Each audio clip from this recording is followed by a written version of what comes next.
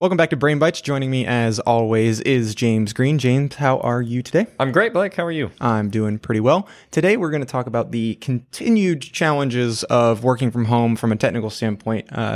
Just things that as work from home is starting to catch up with project timelines that we're seeing start to come into fruition with our clients. Some of the things that we've noticed being additional challenges that we kind of didn't anticipate with these projects. So first one that we actually experienced here in our office is employees that have been working from home for extended periods of time and now come back into the office that had no reason to connect to a VPN or anything to do their jobs when they work from home.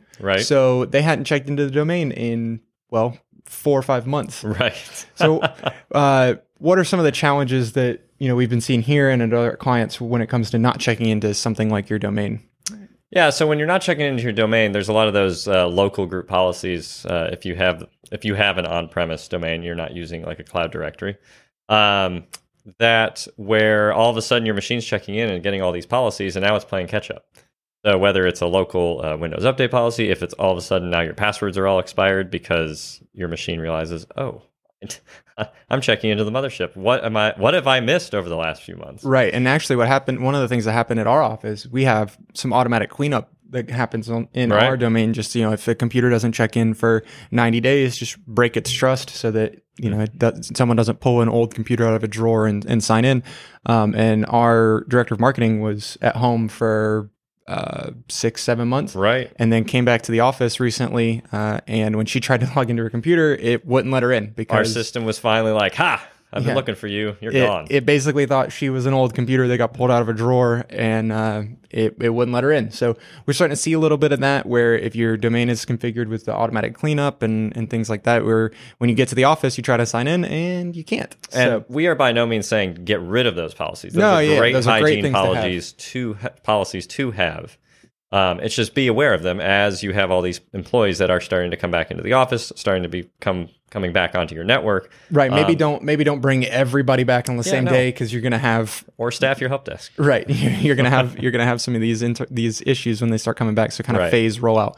Another one that came up recently. One of our clients is looking at deploying a new software package. And we were discussing the ways that we were going to deploy that software package. And traditionally, we would deploy that through group policy, just so, high-tech background stuff that you don't need to necessarily know about. But basically, it's what pushes the software out to your computers. But now that can't happen. Can't happen. And it can't happen for group policy because that machine's not in your network to get it. But even if you're deploying it through another tool that isn't group policy, that is able to deploy it over just an internet connection, it's going out to a lot of these home networks that don't have your awesome business class internet. It has your home, 1.5 meg if you're lucky up, and maybe 100, 200. It all depends on what that end user is comfortable paying for a month. Exactly, and that's a perfect segue into the next thing that we're starting to see, especially as kids have started going back to school, and we've got users where they're at home working, and then their kids are at home doing the virtual learning, where their internet was fine when their kids were playing outside during the summer, and now that they're back inside and they are trying to do, of course, your 6-year-old is on a Zoom call, which is just crazy to think of. They're doing their 10 a.m. conference call while you're trying to do your calls, and we're running into bandwidth problems at home. And it's not just because your one house is doing it; it's because every house in your neighborhood is doing Zoom calls for the parents, Zoom calls for their kids, and then their kids are downloading the work for the day. You're trying to download that presentation you've got going on, and every house in your neighborhood is doing that. You're just completely saturating the network at your home and what it can handle. And then we were seeing some issues with wireless and local problems inside the actual users' homes.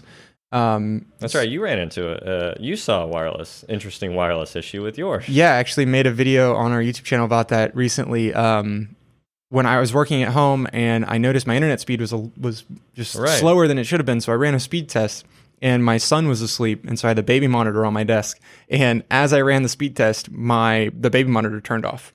I said, well, that's odd. And so then I kept testing, and sure enough, the baby monitor was interfering with the wireless of my laptop. Right. And so when I turned the baby monitor off, my internet got 10 times faster. I was getting 40 meg. When I turned the baby monitor off, got 400 meg.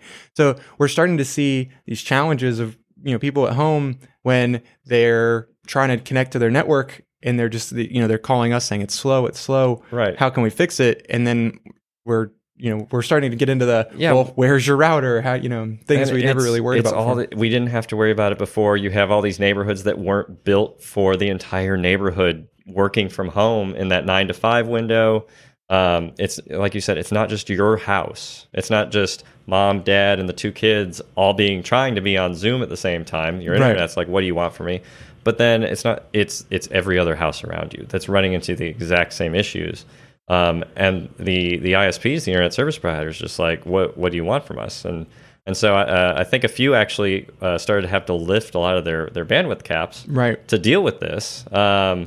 So yeah, it's definitely it's introduced a local neighborhood problem, a home issue, where people are now looking at we're in tech, we're looking at mesh networks, and we're trying to figure out how to cover every square inch of our house with Wi-Fi. And now all these less tech savvy families are having to look, what is a mesh network? Why do I want a net over my house? Exactly. Or, I bought this wireless router 7 years ago. It's working just fine. It's been fine. 802.11, what? Yeah, exactly. What? That's the thing that is starting to catch up with people is, your wireless was working just fine when one person was on it, or you're just, browsing Facebook on your phone. But now that you're trying to do enterprise things, things that you normally do in your building that has invested significantly in an enterprise grade wireless solution, or even just a business grade wireless solution, just actual wireless solutions. And now you're at home trying to do the same things over wireless, or even if you are, conveniently located to your modem or your router where you can plug in a cable, that's not a business grade device. And so when you're trying to do the things you normally do in your office, and you're saying, well, why isn't this as fast, or this is way slower, and I can't be as productive? It's partially because you haven't made that investment in your home, and it doesn't make sense necessarily to do that, but it's just some of the things we're starting to see as work from home has kind of continued longer than I think any of us thought it would. And there are some easy solutions. We've shipped a lot of 200-foot Ethernet cables out to people. A lot of 200. It's not the prettiest solution, but it tends to solve some of our connectivity issues that we've seen. And then, these internet service providers are starting to catch up and starting to say, okay, well, if we just change this one thing, or upstream, if we make a change to the hardware, we can help support these neighborhoods. So they're starting to catch up with the work from home. Yeah, and I think the other piece of this that comes into trying to support your workers, both internal and external, still working from home, is what we keep talking about multi-factor authentication and identity. What does that look like? A lot of remote work and business continuity plan projects ramped up real quick. Yeah. Wasn't on radars or was on a back burner. And now trying to make sure that not only is it going in quickly so that you can support those remote workers properly, but that you do it that you implement the project properly, that you don't just rush it out and then leave yourself up to this port's still open, or we didn't implement multi-factor correctly. Exactly. To where again, people are your new perimeter. It's not just about being inside your network anymore. Your perimeter has expanded significantly. You're no longer just in an office. You've got people all over the state, essentially, or even multiple states. I know we've got a couple clients that they've gone and worked at a lake house. They're just if I'm not going to the office and I don't need to be in the metro Atlanta area, might as well go to my lake house or go to my cabin in the woods or whatever it may be. So, if you are working from home, I hope you are not having any of these problems. But if you are, we are here, and I hope this kind of helped understand that you're not alone in the problems. So thanks for tuning in, and we'll see you next week. See ya.